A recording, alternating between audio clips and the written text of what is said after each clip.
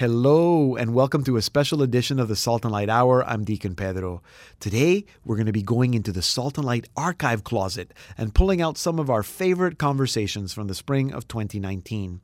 First off, we speak with Canadian Catholic Bishop Don Bolin and Canadian Anglican Bishop Linda Nichols. We talk about the Anglican Catholic dialogue and how that's going in Canada. And then we meet singer-songwriter Kyle Sincouli. In our second half hour, we speak with Salt and Light producer Sebastian Gomes about his last film, The Francis Impact. And at the end of the program, we meet singer-songwriter Chris Muglia. Remember to visit us at saltandlighttv.org/radio and to comment on what you hear or to ask any questions. Look for me, Deacon Pedro, on Facebook or Twitter. We begin now with the Anglican Roman Catholic dialogue.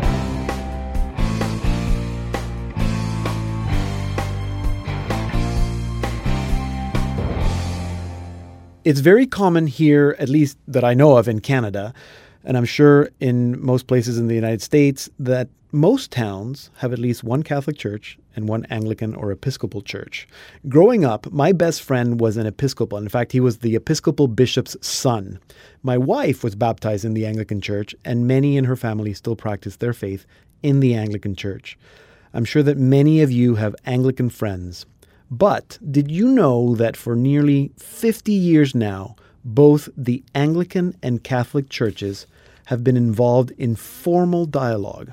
These official conversations have produced many agreed statements and joint documents, and have also led us to deeper understanding, opening us to new opportunities to live and work together.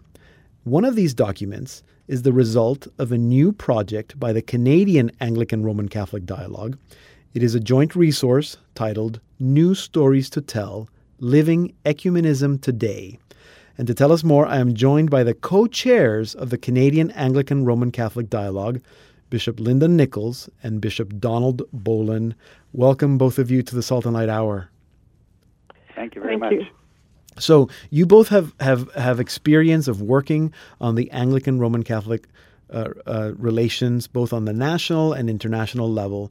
And for the past years, you have served as co-chairs on this national Anglican Roman Catholic theological dialogue. Can you briefly, maybe Bishop Linda, can you briefly describe for us what the Anglican Roman Catholic dialogue is and how long has this national dialogue been meeting? Yes, the Anglican Roman Catholic Dialogue in Canada is a group of theologians, both clergy and lay, from across our country who have been chosen by our respective churches to sit on the dialogue, who meet to discuss common concerns or to respond to documents that have been produced at the national or the international level, particularly from the Anglican Roman Catholic International Dialogue, and to spend time in conversation together, asking where we have agreement, where we may not, and how we build and deepen our relationship together. And we've been doing that since 1971. Wow. In addition, we've also had an Anglican Roman Catholic Bishops' Dialogue that has met annually since 1975, which brings together a group of bishops from both our communions, and that often overlaps for at least a day a year with the theological dialogue for conversation. Right.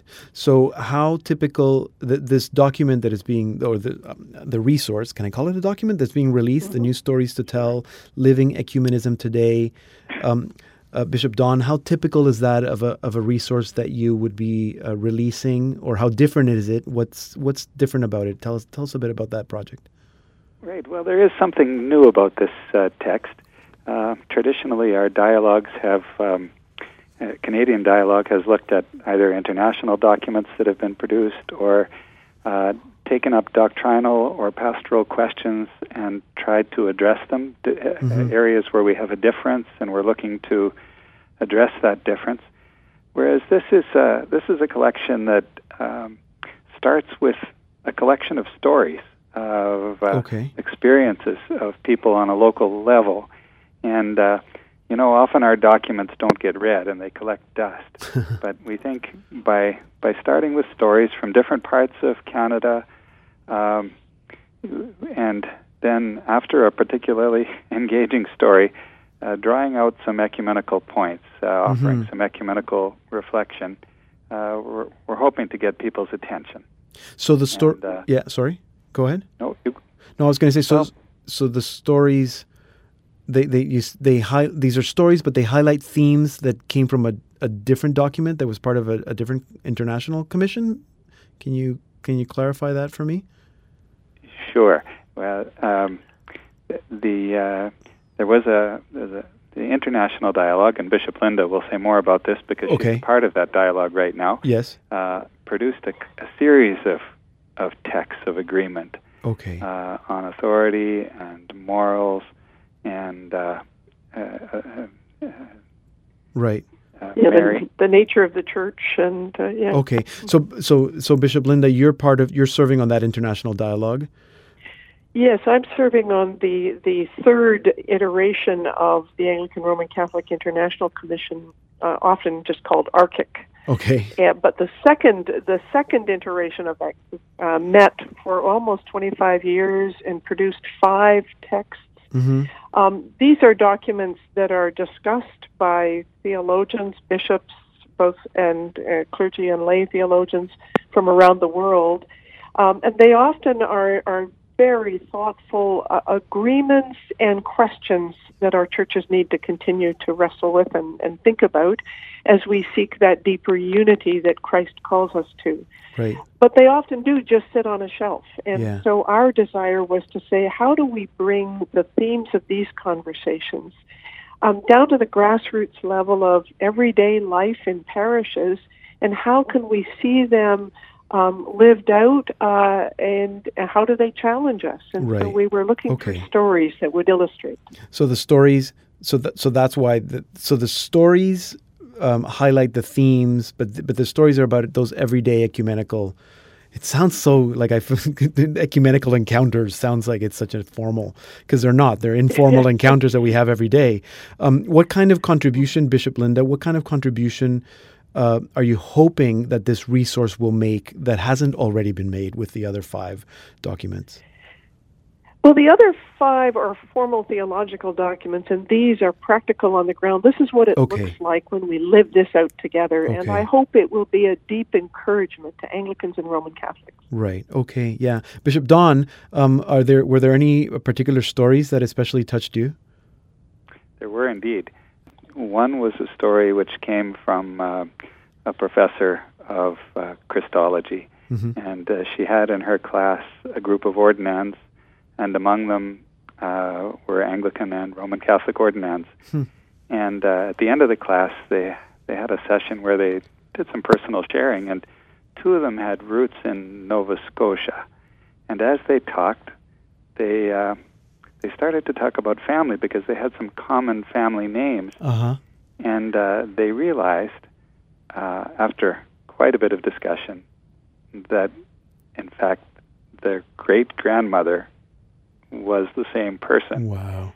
And that their grandmothers were sisters, but the families separated over faith issues, and one of them changing from one community to another. And there was a rupture, and they discovered, in the context of this discussion and in a Christology class, that they were in fact related, second cousins. Wow. And that became a kind of a parable for us as we developed that, for how Anglicans and Roman Catholics are in fact closely related, but we've lost our family connections. Right. And through dialogue we recover them. Wow. Maybe just in closing, because we're just about out of time, and I'll let both of you answer if you wish. You two have been working and doing this work of ecumenism and dialogue for a long time. I know, Bishop Don, your term in this committee is coming to an end. I'm sure that there's more to come for you because I know you. But have you come to any new insights about the dialogue between specifically Anglicans and Catholics, or about ecumenism in general through this work that you've done? Bishop Linda? I would say that I was just so encouraged when we started to dig for and ask for stories. We've had just some wonderful stories come forward of how much on the ground and grassroots sharing and praying together and working together on issues of justice, of learning from one another. There's so much more that's happening that we just don't hear. Mm-hmm. And we hope these stories will encourage deeper sharing and some real celebrating of how much we have come closer together through our ecumenical work. Mm-hmm. Bishop Don? Well, I would say that whenever we engage in dialogue, especially at times when we're facing significant differences and where there are tensions between our churches, that dialogue opens a space where we can still be in relationship with each other and where we can talk about those differences and talk about them candidly. Mm-hmm. In dialogue, I've always discovered in ecumenical conversation that my anticipated views of the other, my judgments about the other going in, are never quite on track. Yeah. And that the other always comes to me as someone who loves God and Yes. loves Jesus, wants to be led by the Holy Spirit, and loves the church. And there's an integrity there that I don't necessarily see unless I enter into dialogue and conversation. And I think our new document is going to draw people into that dialogue in a new and creative way. Yeah, I think so. I love stories, so I'm really looking forward to seeing this new resource. Thank you both for taking a little bit of time to talk to us and tell us about it today. And thank you for the work that you do for Dialogue. Wonderful. Thank you. Thank you. The Right Reverend Linda Nichols is the Bishop of the Anglican Diocese of Huron in Ontario, and Archbishop Donald Bolden is the Bishop of the Archdiocese of Regina in Saskatchewan. Together they chair the Canadian Anglican Roman Catholic Dialogue. For more information on the dialogue or to get the new resource, New Stories to Tell, Living Ecumenism Today, you can go to the Canadian Catholic Conference of Bishops website, cccb.ca. The new resource hopefully will release before the end of the year, and we'll also have information on our website, saltandlighttv.org, about that. And here now is our featured artist of the week, Kyle Sinkuli, with Brother from his new album, Walk With Me. Brother, you live your life in vanity. You traded all your hopes and dreams for insanity. You caught a glimpse of the victor's crown in travesty, but the golden jewels left you feeling empty. Well, brother, I see the light of heaven's porch. There's a man that is waiting for you to open the door. And even though you are lost, there is so much more. Brother, would you walk with me? Brother, would you walk with me? And just take my hand and go with me into the land of eternity, with your scars and your pain, your burdens and shame will all wash away. Brother, if you walk with me,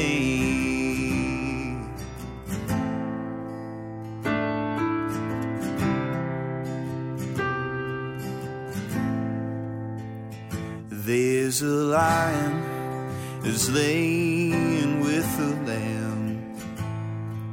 He's tearing down the castles built upon the sand.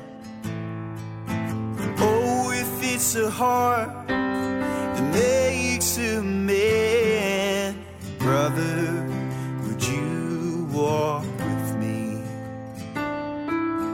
Brother, would you walk with me? and just take my hand. Go with me into the land of eternity,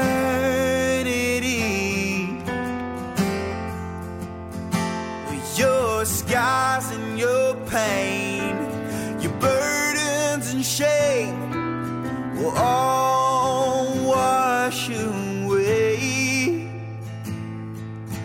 Brother, if you walk with me, brother, will you walk with me? That was Kyle Sincooley with Brother from his new album, Walk With Me. Kyle Sincooley is a young singer-songwriter from Central Texas. He began singing and playing guitar at local churches. Soon after, he began writing songs, and his debut album is titled Walk With Me. It's the album that we've been listening to. And now Kyle is playing big festival stages all over the United States and opening for the likes of Matt Maher and The Afters. And today, Kyle Sincooley is here with us on the Salt and Light Hour. Kyle, welcome to our program. Yeah, thanks for having me, Deacon. So question that I usually ask everybody when they first come on the show, what was it like growing up for you? You grew up in Central Texas? Yeah, so growing up was good. I was in a small town of about 2,500 people. Uh-huh. So everybody knows everybody, which Right. is great. Yeah. To get the word out about anything. So growing up was good. Was focused in music a lot, and my dad actually got me into music. He was in a band for a while, so Okay. growing up was mostly in and out of church doing Uh-huh. music. Okay, so you were growing up in a church environment and in a musical environment. Yes. And Yes. So, and were you doing, I guess, music in church as well? Yeah, so I went to a small Catholic school in the town I'm from is about 30 minutes north of Waco, so the fixer-upper Okay. capital Uh-huh. of the world. Yeah. Wow. Wow. And so I started doing music at our Friday morning masses when I was in the 7th grade. Uh-huh. Wow. And so that's kind of where it started. Wow. But you were playing, like you were doing masses and stuff. You weren't leading worship or anything like that in grade 7, were you? No, not yet. Did you as a teenager ever go through periods of time when you were like rebellious or doubting your faith? Not necessarily when I was a teenager. Uh-huh. When after grade school and going into high school, a few people from our church, St. Mary's in West, started a little youth band, and so we would do small gigs around at different churches. And I didn't get into worship leading until I got asked by the Baptist church in the town to Okay. lead their youth services. Oh, interesting. Huh. Yes. Interesting. What was that like?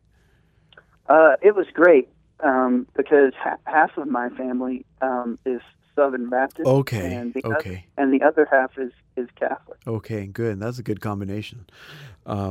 When did you start writing your own stuff?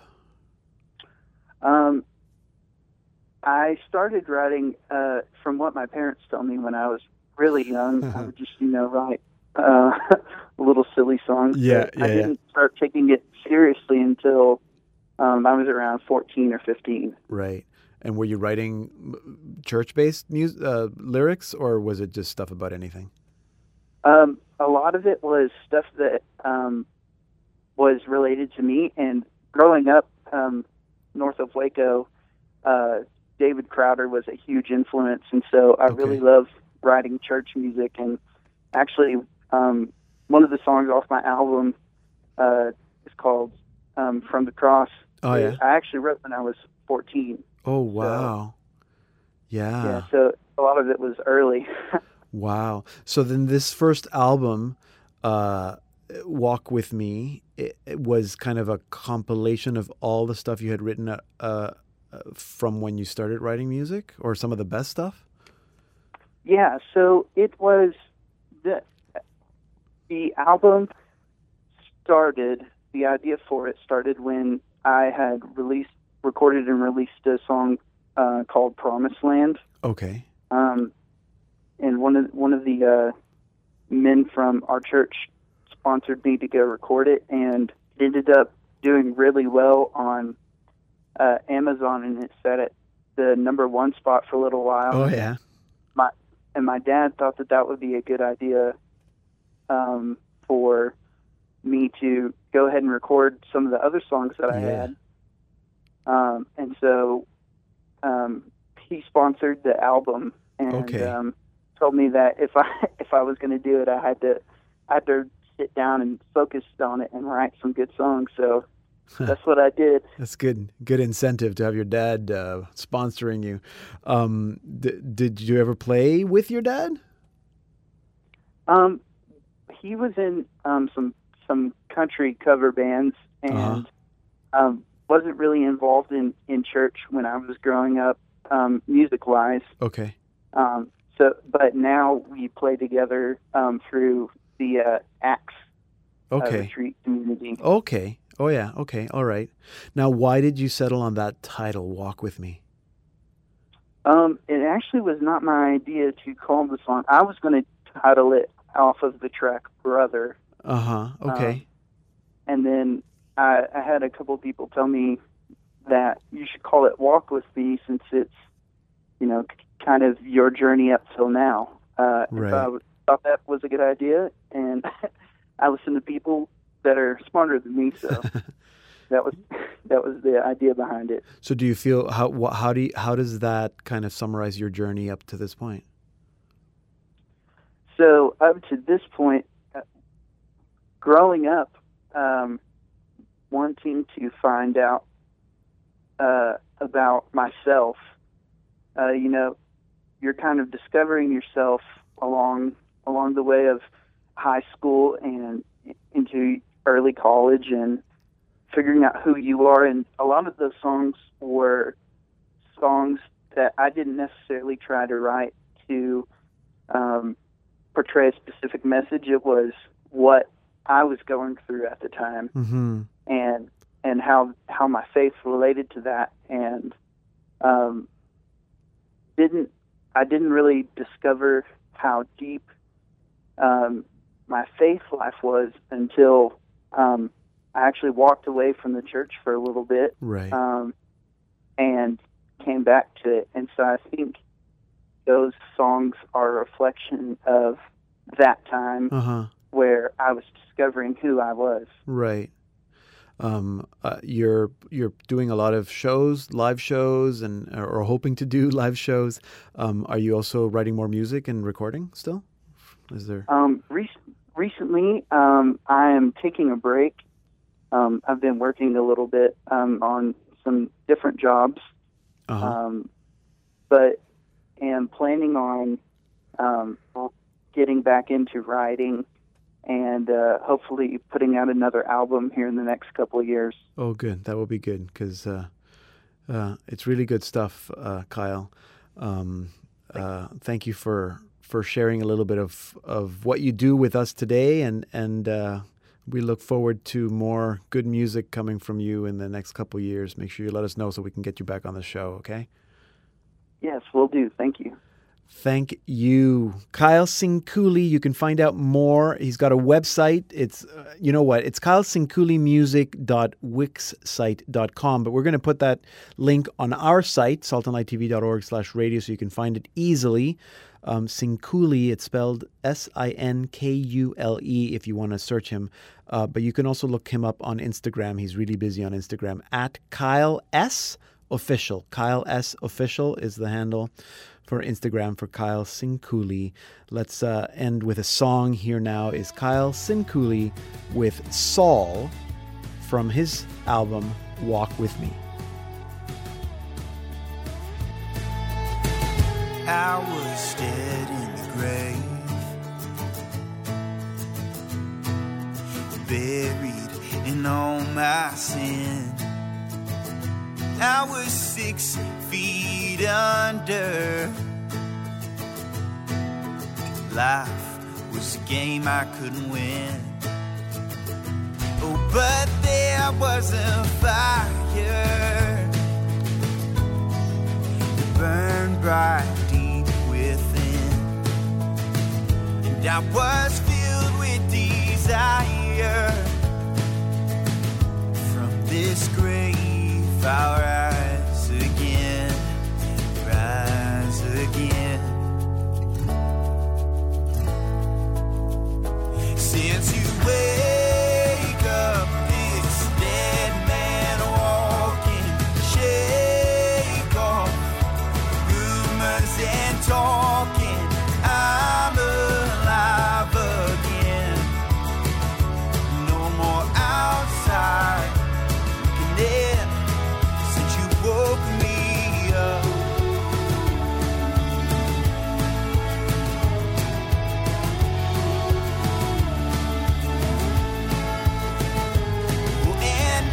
I saw daylight,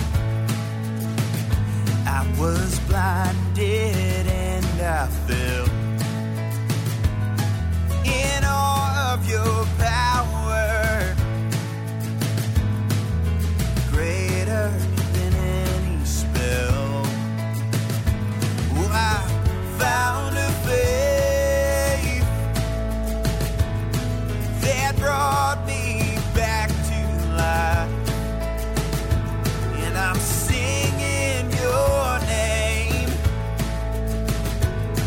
'cause you are great. We're listening to Kyle Senkuli with Saul from his album Walk With Me. This is a special edition of the Salt and Light Hour. I'm Deacon Pedro. Check out our website at saltandlighttv.org/radio.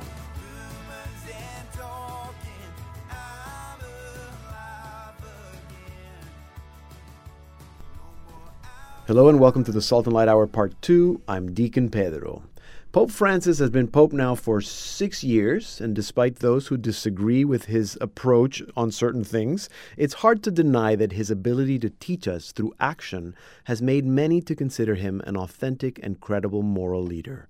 But we're not here to speak about Pope Francis, but his impact, which goes much deeper, and it is felt and lived far away from the Vatican among ordinary people who have been inspired by the Pope's examples of compassion, inclusion, sustainability, and dialogue.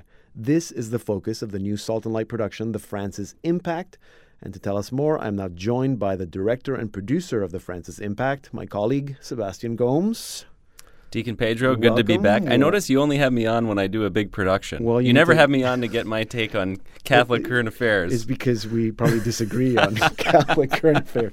But according to Pope Francis, that's a good thing. Yes, we keep the dialogue open. That's right. Keep making movies, and I'll keep bringing you on. There you go. Why are we making a film about Pope Francis? Well, the key is, as you said, to shift the spotlight off of Francis. Yeah. Let's tell the stories of people who have actually been impacted by him. So our film, we went all around the world. Mm-hmm. We went to Lampedusa in Italy to talk about the refugee crisis. Yeah. We went to El Salvador. You were with me for that amazing experience to talk about a mining issue, the country passing legislation to ban metallic mining, in large part due to Laudato Si, the Pope's impact on the ecological movement. Yes. And then we did 2 stories in North America, one in Quebec on interfaith dialogue in the aftermath of that horrible attack in January of 2017 at the mosque, where 6 people were killed. And then the 4th story in Minnesota of a couple who tried to get an annulment for about 4 years and couldn't until Francis reformed the process in 2015. So these 4 stories collectively, I think, demonstrate this wide variety, this diversity of impacts that the Pope has had in these different areas that are very important to him. So just so that people can understand, so the Pope in the Vatican is doing things that are actually making a difference on the ground with little people like you and me all over the world. Absolutely. I mean, we talk about him every day. Yes. But the stories that we tell in this film are people who you would never, ever typically have heard of or known for any other reason other than Francis dramatically change their lives in a dynamic way. So those 4 stories, those 4 issues, would you say are issues that are big issues or issues that are very close to Pope Francis's heart? Absolutely. So I picked 4 stories that I thought, like through my research, I picked 4 stories that I thought kind of captured or demonstrated the emphases that Francis is giving. Like, so like migrants, we know he has a big place in his heart for migrants, and he's not popular because of it. There's a lot of people that push back on him, including people in the church, because of his emphasis on it. Same thing with the environment. I mean, ecology is his big thing. It's the lens through which he sees everything now, right? Laudato Si, the Synod on the Amazon, all this stuff. And then interfaith dialogue. We see him going to Morocco and Abu Dhabi and Egypt, to meet with all these Muslims in particular is what he's focused on. And a lot of people are kind of upset about that too, but he knows that's the way. He takes his inspiration from Francis of Assisi. This is the 800th anniversary of Francis's visit to Egypt, to Damietta, where he met with the Sultan. So, and then the 4th one, pastoral reform. In Francis's mind, pastoral reform is a key thing that has to happen in the church, where church people, pastors in particular, but everybody who's a Catholic has to say, we need to look with a little bit more compassion and mercy on people who are living in really complex pastoral situations, which are real. So, and I want to. We can't talk about all the 4 issues. Oh, you got to watch the film. No, you got to absolutely. But I do want to, maybe if we have time, to talk about at least 2. And the first one I wanted to talk about was this. So the pastoral reform was a story in Minnesota. Minnesota, yep. And it has to do with a marriage tribunal issue. That's right. So a couple, Lynn and Mark, who are the protagonists of this story, basically fell in love after 2 tragedies they each experienced. So Lynn's first husband was killed in a horrible car accident. Right. Mark's first wife left him. So the 2 of them, in their time of sorrow, kind of found each other and ended up falling in love, and they each have 3 kids. Right. So, and they're very Catholic. They wanted to be married in the church. They wanted to be married with the Eucharist. They wanted their family and their friends who are faithful people to participate in that. And basically, they ran into problems with the marriage tribunal, not in their diocese, but in the Metropolitan Archdiocese down the road, which was St. Paul in this case, where they refused the annulment on some technicalities. Right. And so what Francis did in his reform in 2015 is he removed the need for a second diocese to rule on an annulment decision. Right. So once that happened, they just put it through their own diocesan tribunal. It was accepted, and they got it in like a month and a half after 4 years of waiting. So, and you said earlier that a lot of the emphases for Francis is pastoral reform. So making it, I don't want to say easier, I guess simpler. And I think the point is to say, let's not put up roadblocks for people who want to move on with their lives. Things happen. Life is complicated. We don't always have control over everything as much as we like to think we do. The story of Lynn and Mark is a very powerful one because of how involved they are in church. Yeah. So they're lectors. Yes. They're on different committees, pastoral committees. They're on the finance committee. They're like, for example, they chose not to live together before the annulment process went through. Yeah. So they were dating and in love for 4 years, trying to get married, couldn't. And all their friends were like, "Why don't you just move on? Like, forget about the church." And they said, "No, this is important to us because we want to pass these Catholic values on to their kids." And like them, there are so many couples. They are in my parish. They're in your parish. That's right. That are actually married, and they just get tired and just get civilly married because it just makes the church puts it's so complicated. There's unnecessary roadblocks. Yeah. So it's not that the annulment process is unimportant. No. To the contrary, I think Francis wants people to understand that it is a very important process in moving on, but let's just not put up roadblocks. Yeah. So it's a great example of this pastoral reform, but we're seeing how it affects this couple in a very real life situation.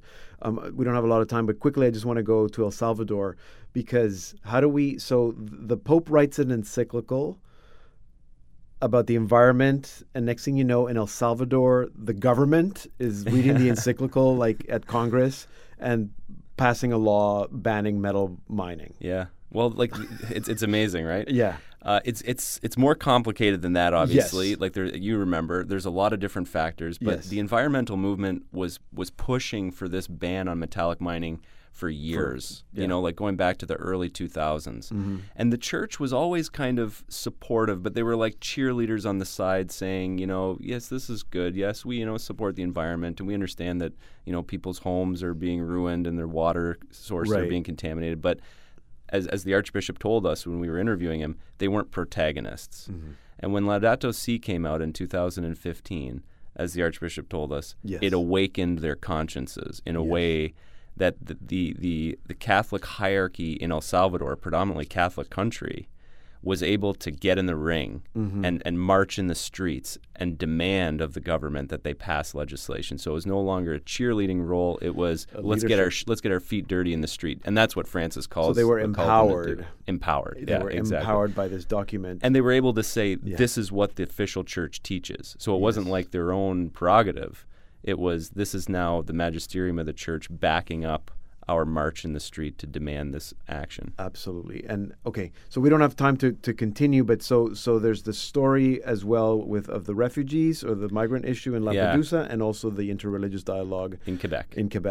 When can we watch this film? It's coming up May 5th. May 5th. It's here at long last. It's been 2 years in the making, but May 5th at 8 p.m. Eastern Time, and then again at midnight.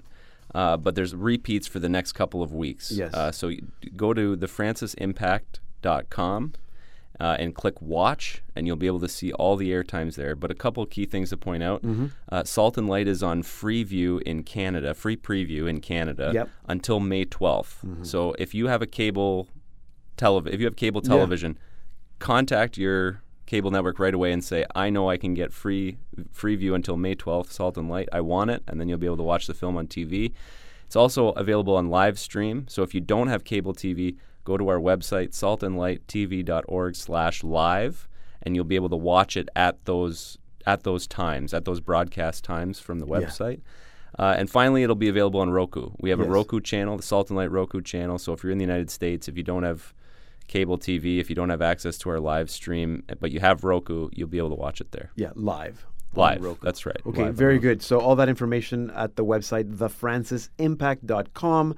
Sebastian Gomes, he's my colleague here, producer at Salt and Light Media. He's the producer and director of The Francis Effect. His new film, The Francis Impact, as he said, will premiere on Salt and Light TV on Sunday, May the 5th, 8 p.m. East, 5 Pacific. If you're outside our broadcasting area, you can stream it live on our website, saltandlighttv.org/live, and Roku and all those other places that Sebastian mentioned. But again, all that information is on the website, thefrancisimpact.com. Here now is our featured artist of the week, Chris Muglia, with You Are Welcome Here from his new album, God So Loved the World.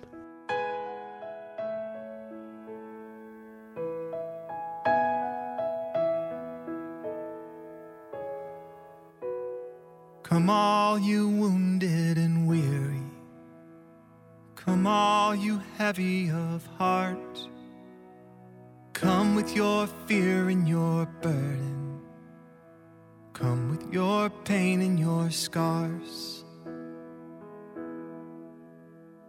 Come to the ocean of mercy, be revived, renewed and refreshed. Wherever you are, no matter how far, come find your peace and your rest. You are welcome here, come as you are. You are welcome here with open arms. Bring your burdens, sorrow and shame. You are welcome here, come as you are. Come all you tired and lonely, all you anxious who long for your place. Bring your addictions and battles, find your forgiveness and strength. You are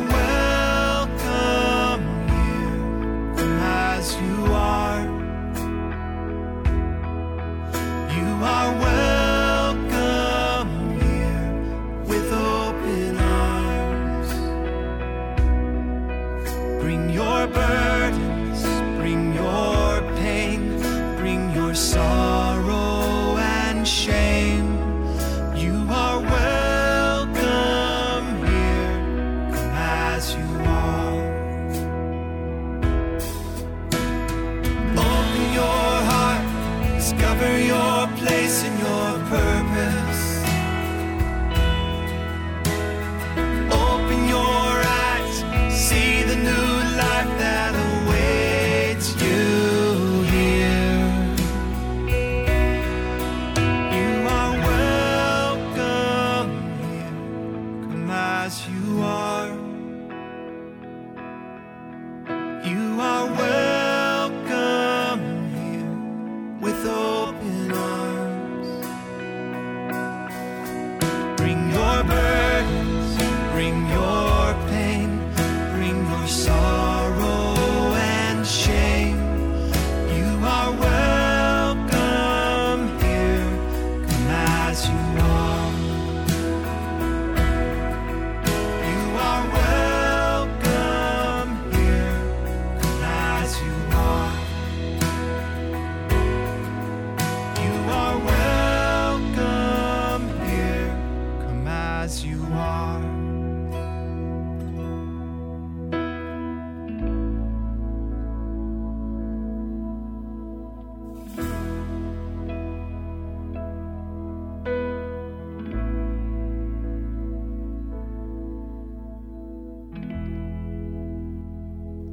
That was Chris Muglia with You Are Welcome Here from his new album, God So Loved the World.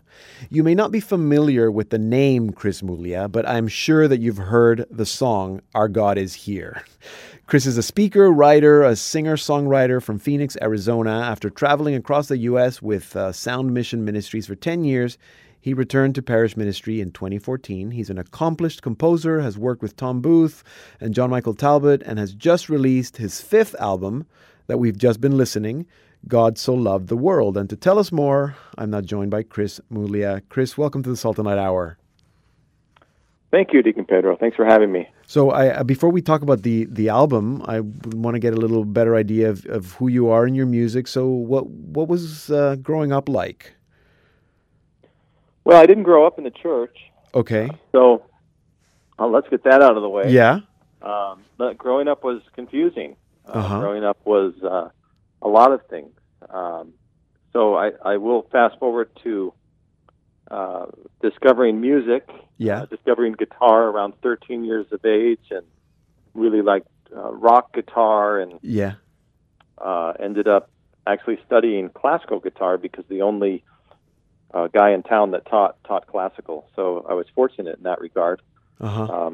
But it wouldn't be until around 18, 19 years old that I had a conversion in a non-denominational church, actually. Interesting. Tell me about that. Yeah. Well, long story short, I was at college going to music school, and thought one of the girls in my classes was cute, and I asked her out, and she pretty much said, dude, if you want to date me, you got to go to church. Yeah. So I said, okay, where do I go? And that was about that. And I went with her and her family, and after a while, they had done an altar call, and I started, I really liked what I was hearing, and I went down, accepted Christ, and began to read the Bible. And it wouldn't be till later that I discovered I was actually baptized Catholic, and then I had a decision to make, be rebaptized or explore my Catholic faith, and ended up breaking up with the girl, and a few years later became a fully initiated Catholic. Wow. When did you start doing, I guess, religious music or Catholic music? Well, I would say pretty quickly after my conversion. Yeah. I started to write kind of worship songs, and I was involved in the youth group. Yeah. At the Catholic Church, and the pastor ultimately invited me to, help out directing music at one of the masses, and one thing led to another. Before you knew it, I was a full-time music director, and in a parish. Had you been doing? Yeah, so it just kind of progressed. Mm-hmm. Because you studied music in college, right? So were you a professional musician before you became a Catholic? No, not really. Okay, so your music career begins when you go back to doing, or I guess when you go to do parish ministry or music ministry in a parish, right? Yeah, pretty much. I mean, I, to be quite honest with you, there was a point in my life where I was surprised anybody would want to pay me to do that. But, right. Sure, that's a great thing. Yeah, but it is something that I very much felt pulled and called to and began to recognize its value and worth in people's lives.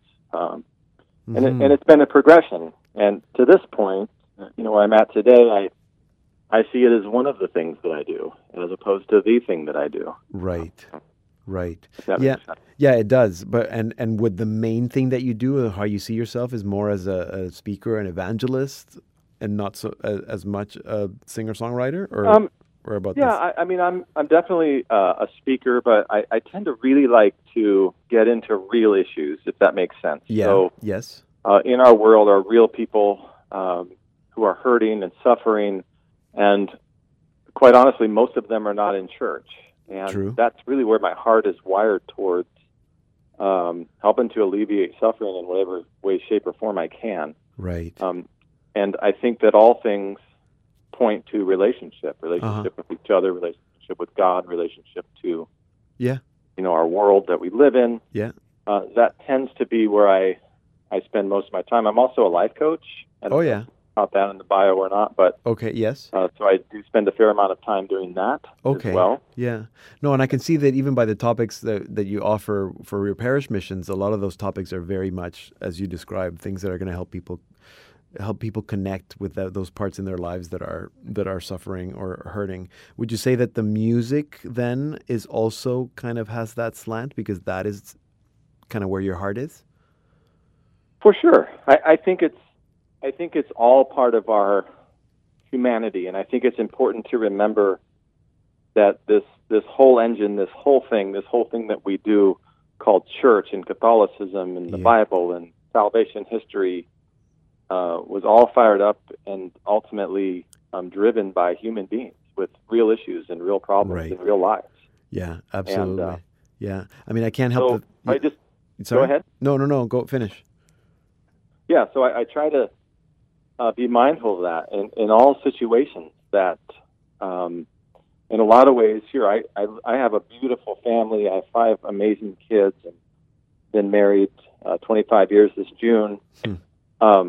But that's kind of like a little bubble of reality in the world today. That's a very rare thing, I think. Right. If we really think a little broader about what people are dealing with, and I'm just always mindful of that. So I just have a heart that's geared towards that end, if that makes sense. Yeah, that makes sense. And not that I'm trying to make a connection, but I think hearing you say all that, and I'm thinking about the title of the new album, God So Loved the World. There's clearly a connection there. Yeah, that was written very much for liturgical use, right? Yes. So within that context, when you're writing for liturgy, you have to know where the boundaries are, what the church teaches, what the publisher wants, what the people can sing. Right. And it's a space that we operated in with great respect and reverence, and also privilege. So, when I think about God So Loved the World, as we approached the recording, it wasn't that, the John 3:16, God so loved the world, you hear it every football game. Yeah. It's more of, God loves the world, period, and everything created it and everything in it, and it's all very good. Yeah. Yeah. Yeah. Did you set out to write an album with that theme, or that's just a good title based on the song that you had written first that seemed to kind of... So you write a bunch of music, a bunch of it gets tossed out. Yes. It's an ongoing dialogue Yeah. Between the publisher and other people, and then you kind of decide what would a title be that would encompass this whole thing. Is the song strong enough? It's a process. Yeah. Okay. I see. Would you say? Would you classify this album as a liturgical album? Yeah. So it's for use in liturgy. So, because I'm thinking of it, it's not like You're Welcome Here that we just heard before the interview. That's it's like a perfect opening hymn. Well, I'm glad you played that song, Deacon, because I have to tell you, of all the songs I've ever written, that's been the most controversial song. Really? To date, which I find surprising. I've received the most feedback about that song, mostly unsolicited, by the way. By people who think that not everybody should be welcome? Well, it's amazing about when you start talking about who's welcome and who's not. Right. Everybody has an opinion on that. Of course. And maybe not everybody. That might be a little too general, but a lot of people do. And I heard a lot of comments in that regard, but the one that really struck me was what somebody said, and I won't call them out or anything like that, but somebody mentioned, well, you're welcome to come to church, but you can't stay that way. Right. And I've wrestled with that so much, and at the end of the day, I would say back to whoever has that mindset, I understand that. I understand the sentiment because God is about renewal and growth and healing and transformation. Yes. That's what should happen. Mm-hmm. But the key word there is that's what God is about. Mm-hmm. So it's not my job to worry about that. Yeah. I can't worry about how you stay or don't stay. Yeah. It's my job to welcome you. And and I recognize as well that as Catholics, we believe certain things, and when you receive the body and blood of Jesus, you're making a proclamation about the faith. Yeah. And I understand those parameters as well. So there was a lot of input about that reality also. But as I see the gospel and I see how Christ interacted with people, I see that it was an open, welcoming. Yes, absolutely. Yeah, and I think we, in some ways, have too many barriers. Yeah. I really do. Absolutely. Well, if it makes a difference, I like the song.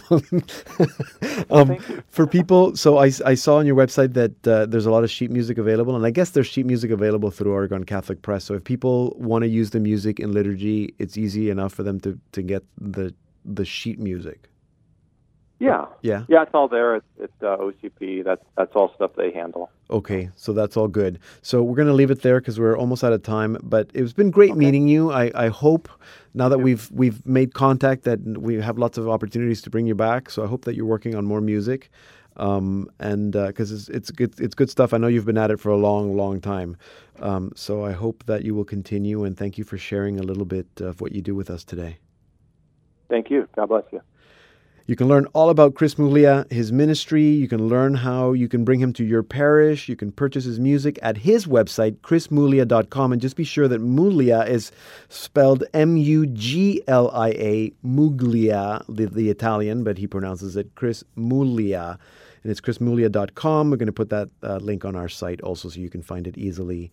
God So Loved the World, the new album, is published by Oregon Catholic Press. Here now is Chris Muglia with the title track of his new album, God So Loved the World.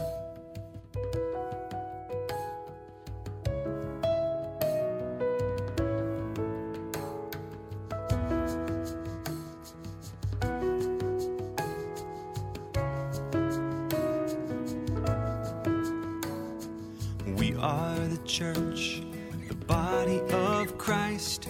God so loved the world. We hope in the promise of eternal life. God so loved the world. Let us lift up our hearts to the one who pours out his mercy and love. In the name of the Father, Spirit and Son, we gather together to worship as one.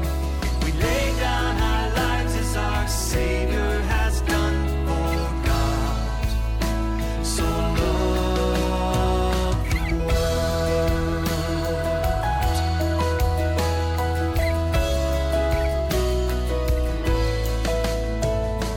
We are the light and salt of the earth. God so loved the world. Hope and compassion for those who aren't heard. God so loved the world. Let us lift up our hearts to the one who pours out. We're listening to Chris Muglia with God So Loved the World from his album of the same name. And that concludes this special edition of the Salt and Light Hour. To listen to the entire program and all our programs, go to saltandlighttv.org/radio. You can also listen to the Salt and Light Hour wherever you get your podcasts, as well as on your Roku. The Salt and Light Hour is a ministry of Salt and Light Media. If you like the show, please go to saltandlighttv.org to learn how you can support us so that we can continue. That's saltandlighttv.org. If you want to reach me, you can go on Facebook or Twitter. Just look for Deacon Pedro. Thank you for listening. I'm Deacon Pedro, and this has been a special Best of edition of the Salt and Light Hour. There is no greater love than this. There is no greater love than this. In the name of the Father, Spirit, and Son, we gather together to worship as one.